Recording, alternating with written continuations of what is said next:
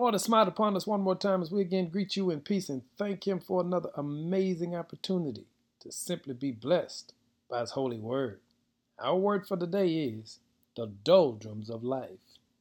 In Philippians 1, verse 10 says, so that you may be able to discern what is best and may be pure and blameless for the day of Christ.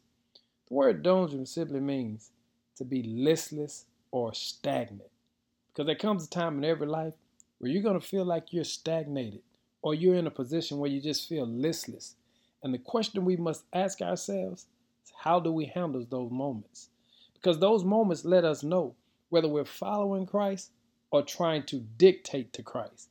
In other words, there comes a point in every life where you've got to trust God and not try to tell God. In other words, you've got to understand who's in control. You see, doldrums are important and even necessary for us to learn how to abide. They protect us from the dangerous temptation of trying to be God. You see, sometimes you want it your way, when you see fit and how you see fit. But God will put you in a moment where you just have to wait on Him so that you may be able to discern what is best. And what's best is that we trust where God has us. We trust where God has taken us.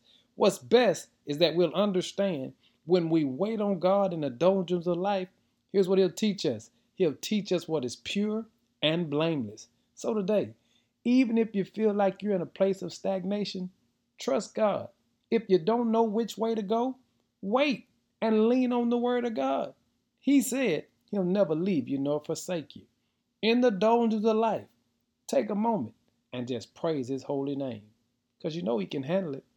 In Jesus' name, amen.